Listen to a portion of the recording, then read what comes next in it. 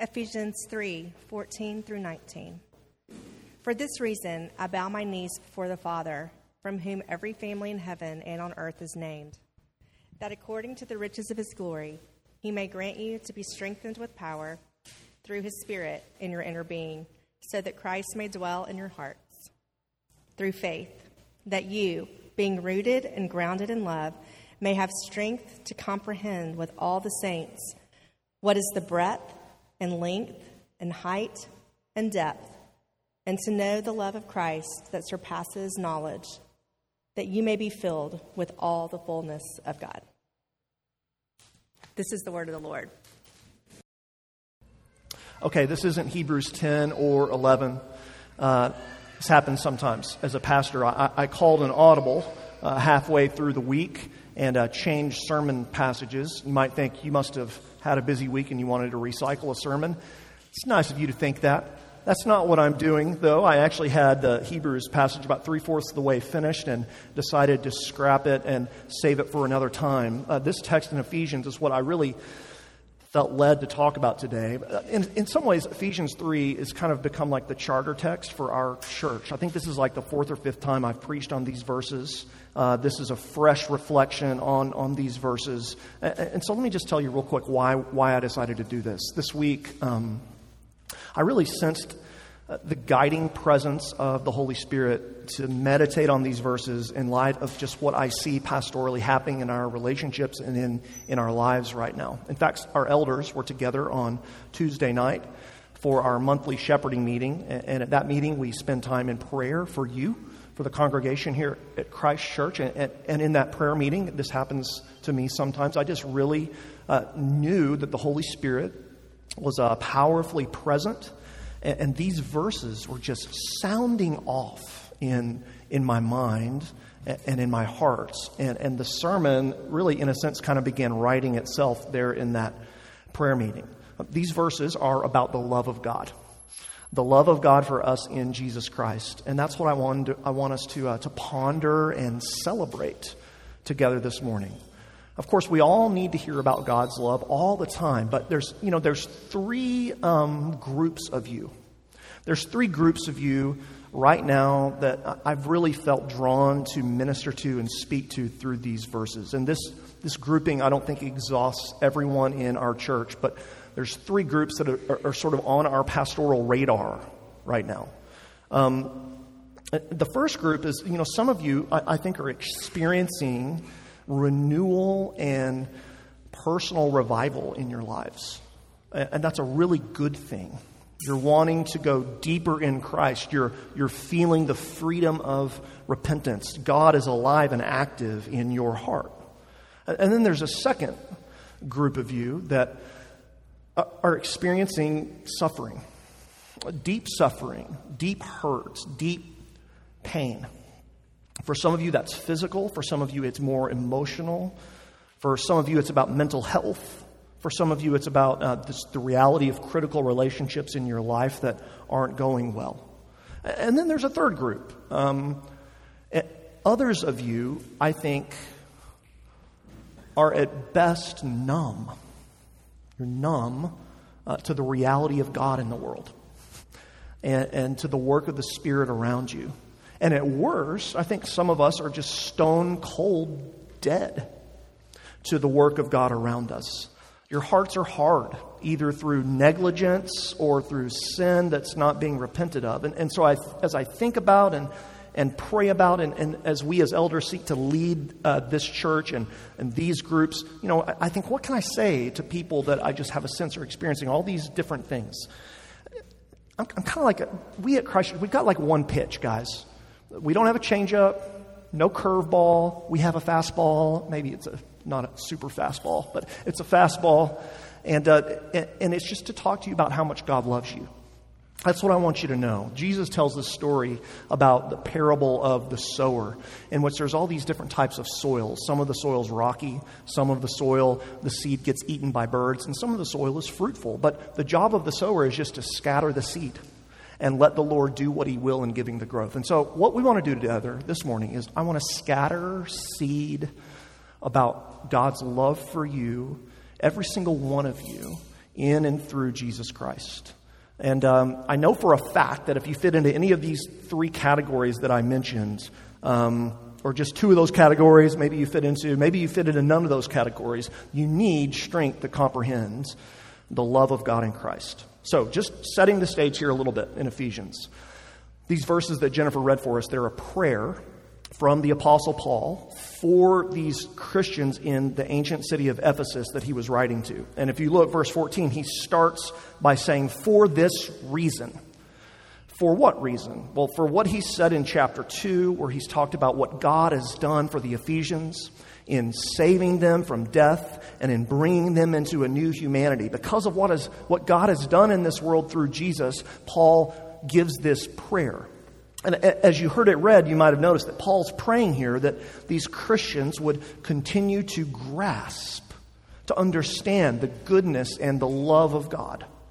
But that's hard, which is why again and again he asks for God to give them power. He asks for God to give them strength. And so Paul prays for them, and I want to just give you two reflections on these verses as we kind of find ourselves in a pastoral moment where I wanted to just take a break from Hebrews and reflect on these verses. So two things, okay? First, the personal love of God in Christ. And then second, the vast love of God in Christ. Okay, first, the personal love of God. Look at these verses, okay? Paul prays, verse 16, that God may grant you Christians to be strengthened with power through His Spirit in your inner being. And then he says, here's the purpose for that strength. Verse 17, so that Christ may dwell in your hearts through faith. Now, think about that verse with me.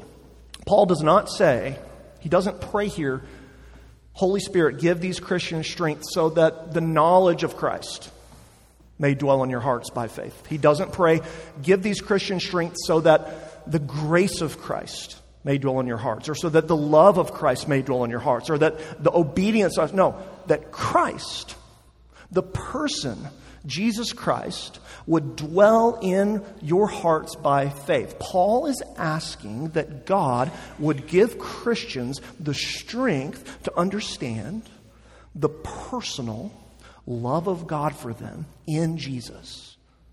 These are profound words. Let me try and help us see that. The man, Paul's saying, the man, Jesus of Nazareth, personally indwells our hearts if we trust Him in faith. Again, the man, Jesus Christ, who is the eternal Son of God and entered into Mary's virgin womb and was born into this world. That man, the man Jesus Christ, who had friends and family, who was a 5-year-old and a 12-year-old and a 22-year-old and a 32 or 33-year-old when He died. The man Jesus, who you can read about, who made these radically exclusive claims about His own godness, and who was killed on a Roman cross to atone for our sin, and who rose physically out of Joseph's tomb. The man, Jesus Christ, who at this very moment, as I speak and as we listen, is in heaven with God the Father in His resurrection body. That Jesus, the personal Jesus, dwells in your hearts if you've connected to God in faith. So how does that work? How can Jesus be in heaven and dwell in our hearts? Well, He dwells in our hearts through the person and ministry of the Holy Spirit. The work of Christ and the work of the Spirit, they're so closely connected that in other places in the Bible, the Apostle Paul can say things like he says in 1 Corinthians 15, the second Adam, which is a reference to Jesus, became a life-giving Spirit.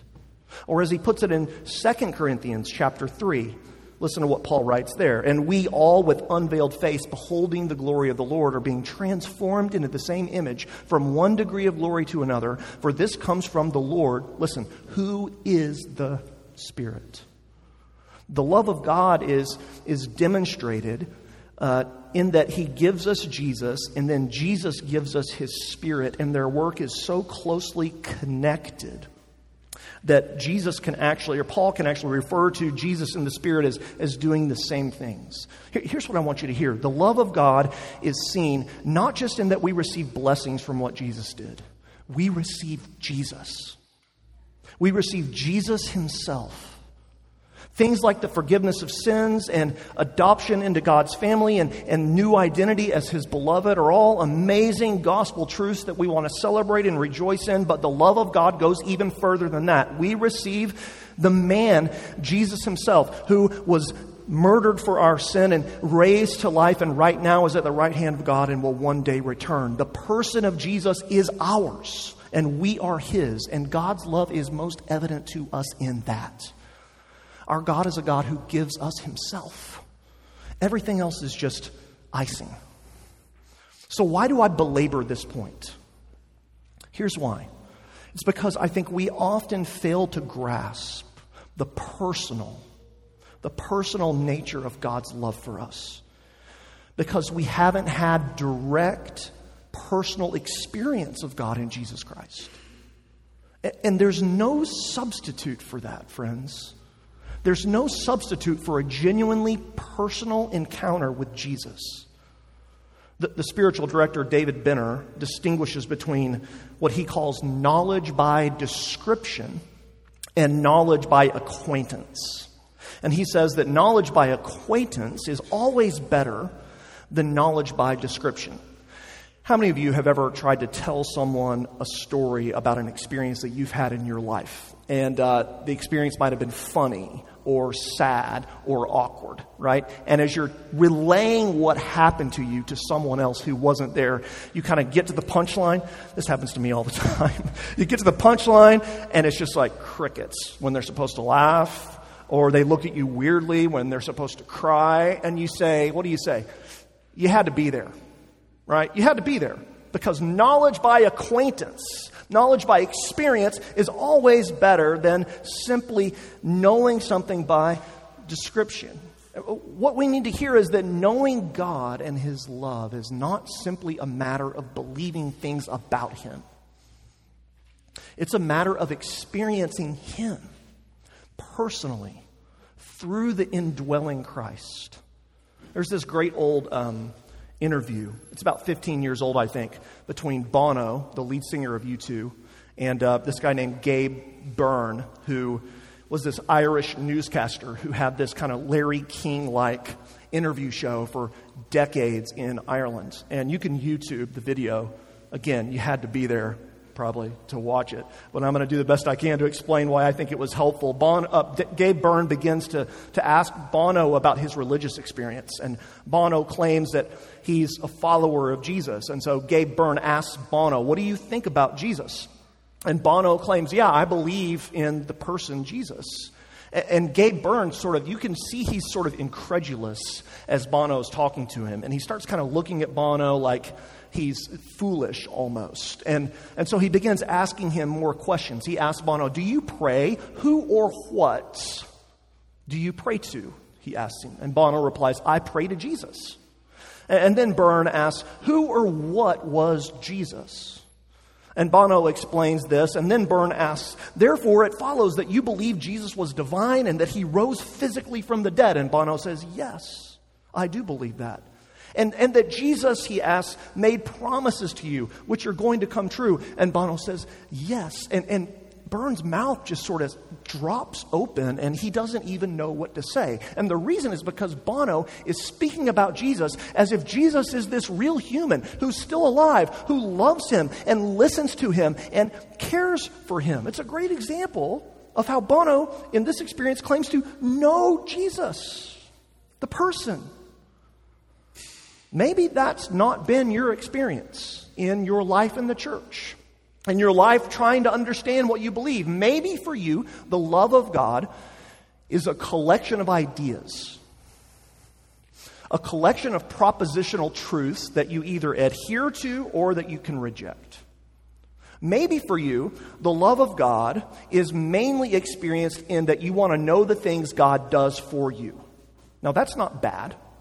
You want to know that God takes care of you, that God forgives you, that God answers you. But so much of that is, friends, it's knowledge by description.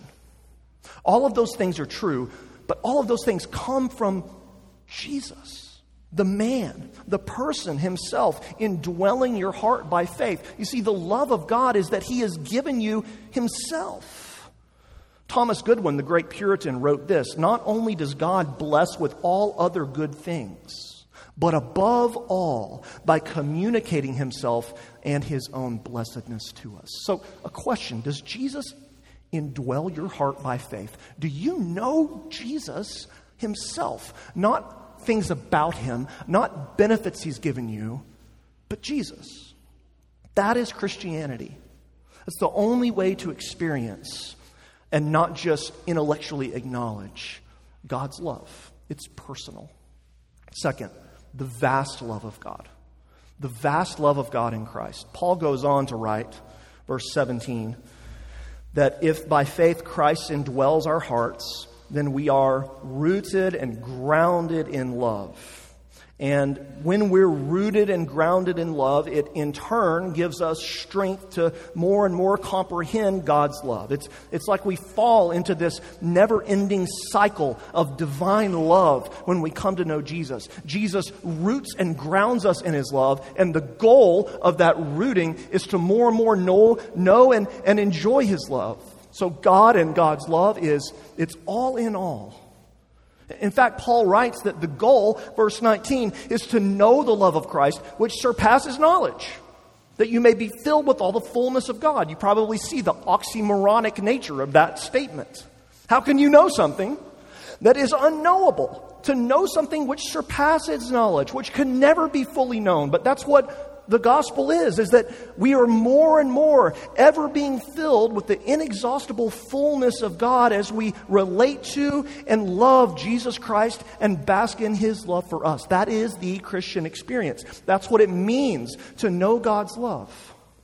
And Paul goes on, and in attempting to communicate the reality of the love of God for us in Jesus, he uses these 4 directional words.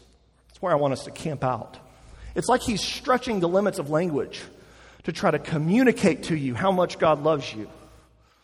He says God's love is long, and God's love is broad, and God's love is high, and God's love is deep. Think about that with me. He tells us about the breadth of God's love. The idea of God's broad love means that his love extends to everyone and anyone. God doesn't have a type. The very end of the Bible proves this element of God's love. If you go to Revelation chapter 5, all of the angels in heaven are worshiping and praising Jesus, and they say to Jesus, "Worthy are you to take the scroll and open its seals, for you were slain, and by your blood you ransomed people for God." Listen, from every tribe and language and people and nation, and you have made them a kingdom and priests to our God, and they shall reign on the earth. The beauty of the breadth of God's love is that no type of person is ever too far gone to receive it. Listen, whatever you have done,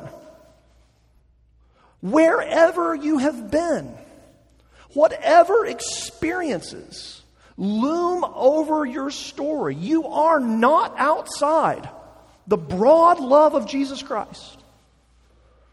I love a story Luke tells in his gospel about Jesus being invited to Simon's house. Simon was a religious leader of his day, a Pharisee, and Jesus shows up for dinner at Simon's house, and there's this woman of the street, likely a prostitute, who's sort of crouching around the wall outside of the circle, and she's so drawn to Jesus and captivated by Jesus that she begins to wash Jesus's feet with this very expensive jar of alabaster perfume and her hair. She's really loving Jesus in the only way she's ever known, in a sensual way, frankly, in a bit of a scandalous way. And Luke tells us that this woman does this because she knows just who she is, and she knows just who he is. But more than anyone else in the room that night, this woman and all of her hard-heartedness and all of her past terrible experiences and all of her own sin and rebellion and all of the victimization and abuse she's likely experienced understands the broad love of Christ. Jesus receives sinners who know they're sinners, That's how powerful the blood of his death is. His sacrifice makes the foulest clean. His blood can atone for all of our sins. You can't possibly be outside the scope of Jesus' saving grace. His love is that broad. His love's also long. The length. There's so much we could say here. I think one idea that Paul wants to communicate about the length of God's love is it's fixed and unchanging in its character. The love of God is like this direct, unbroken line that extends from eternity past to eternity future. It's endless. Before any of you were ever born, God set his affection on you. In his decree, as Paul says in Ephesians, to choose us in love from before the foundation of the world to be his children. And that love continues throughout every single day of our lives and on into the new world that God will one day bring. The love of God is a constant. It is not a variable. And because it is constant, we can't get away from it and we can't escape it. I think particularly of those of you who are numb, to those of you who are hardened to the love of God, to those of you who are wandering or straying or running away. God's love in Jesus is so long that you cannot run so far that you're ever out of his grasp, that you're ever beyond his reach. Think about the long line of God's love in Jesus. Another story Jesus tells in Luke 15 is the story of the prodigal sons. The younger brother tells his dad, "I wish you were dead. Give me my inheritance now." And he runs off and wastes everything his dad has given him and his inheritance in the far country. He wakes up one morning, hungover, full of self-loathing, looking into the pig trough longingly. And he finally decides to go home. And the line of Jesus' love extends to him, especially to him. And as he's preparing his remarks for what he's going to say to his father so that hopefully his dad will let him be a servant in his house, the dad pulls up his robe and takes off running, embraces him and throws him a party. That's how long the love of God is. Those of you who are looking for love in all the wrong places, those of you who are eager for joy and satisfaction and a full life, but who are finding that this world cannot give any of those things. It can't deliver on what it promises. Who are finding what Augustine said is true. Our hearts are restless until they rest in thee, O God. The long love of Jesus wants to draw you back home to the Father. Will you come home? His love is long. His love's also high. The height of God's love. That's how Paul expresses God's final and ultimate purpose for us. It's the height to which God proposes to raise us. Salvation isn't just forgiveness.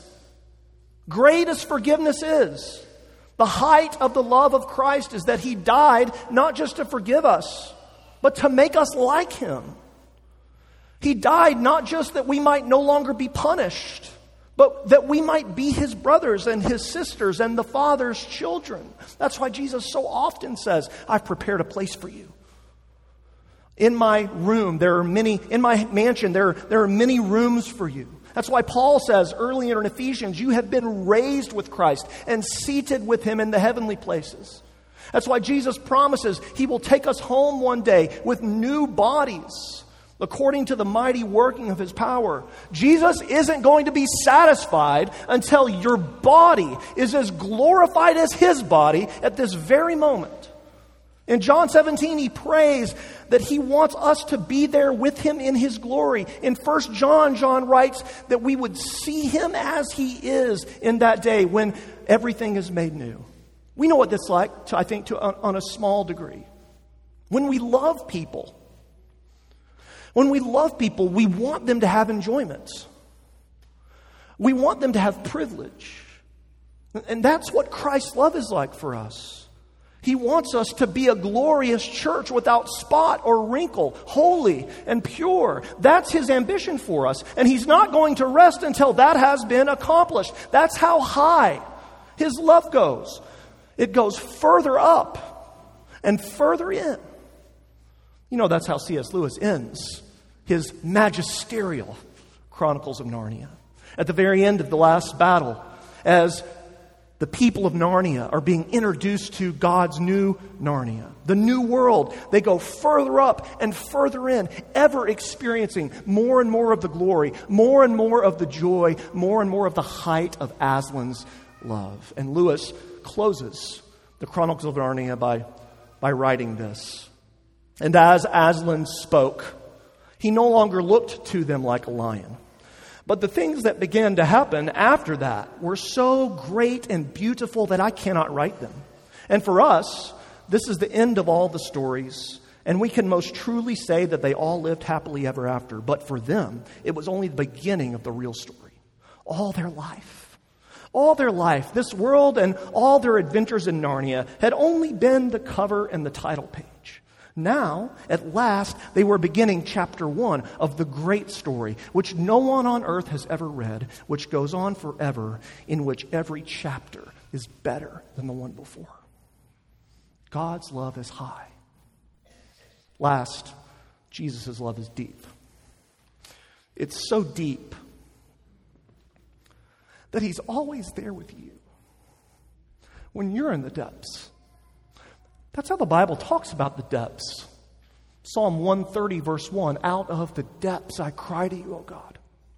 Psalm 69, verse 1 through 3, save me, O God. The waters have come up to my neck. I sink in deep mire where there's no foothold. I've come into the depths.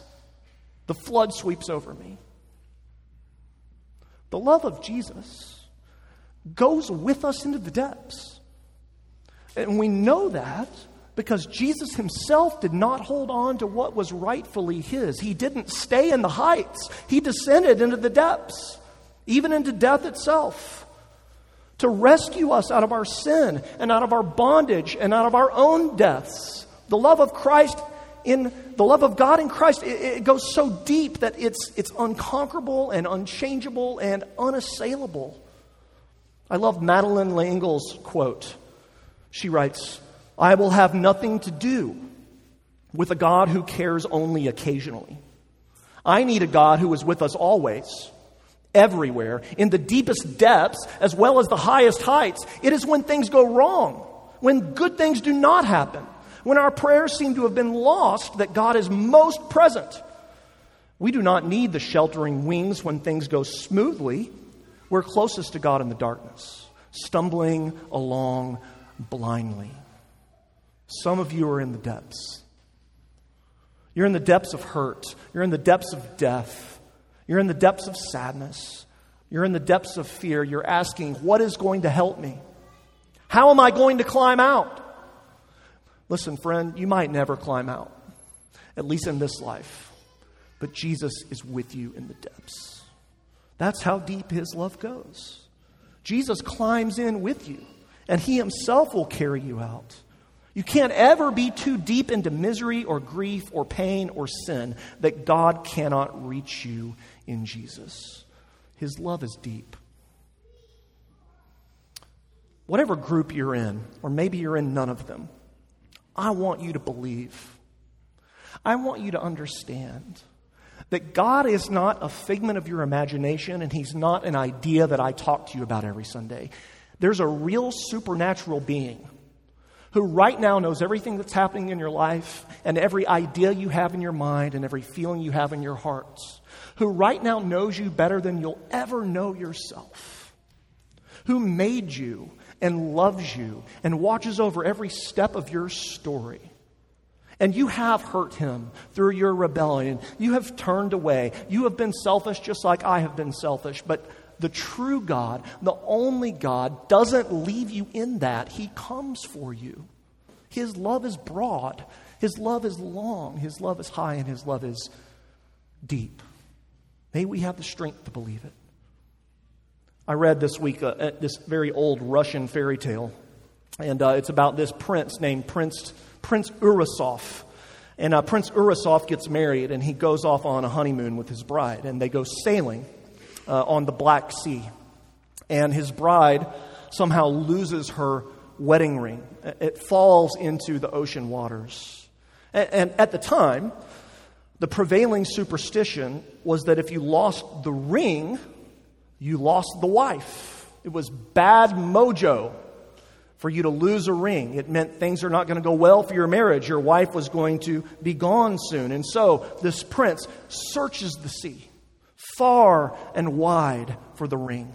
And he continually asks himself, how can I get the ring back? And how can I lose or not lose my beloved wife? And then Prince Urisof has this idea. He goes up and down both shores of the Black Sea, buying up all the portions of land that touch the shore. And he spends millions upon millions of rubles and makes deals with thousands of landowners. And when he had finally bought the final parcel of land that even touches the surface or the shore of the sea, he goes and he tells his wife, I own everything around the sea and the sea itself, which means I own your ring at the bottom of the sea. No cost is too great to keep you in my love. That's what God feels for you. Can we believe it together? Let's pray.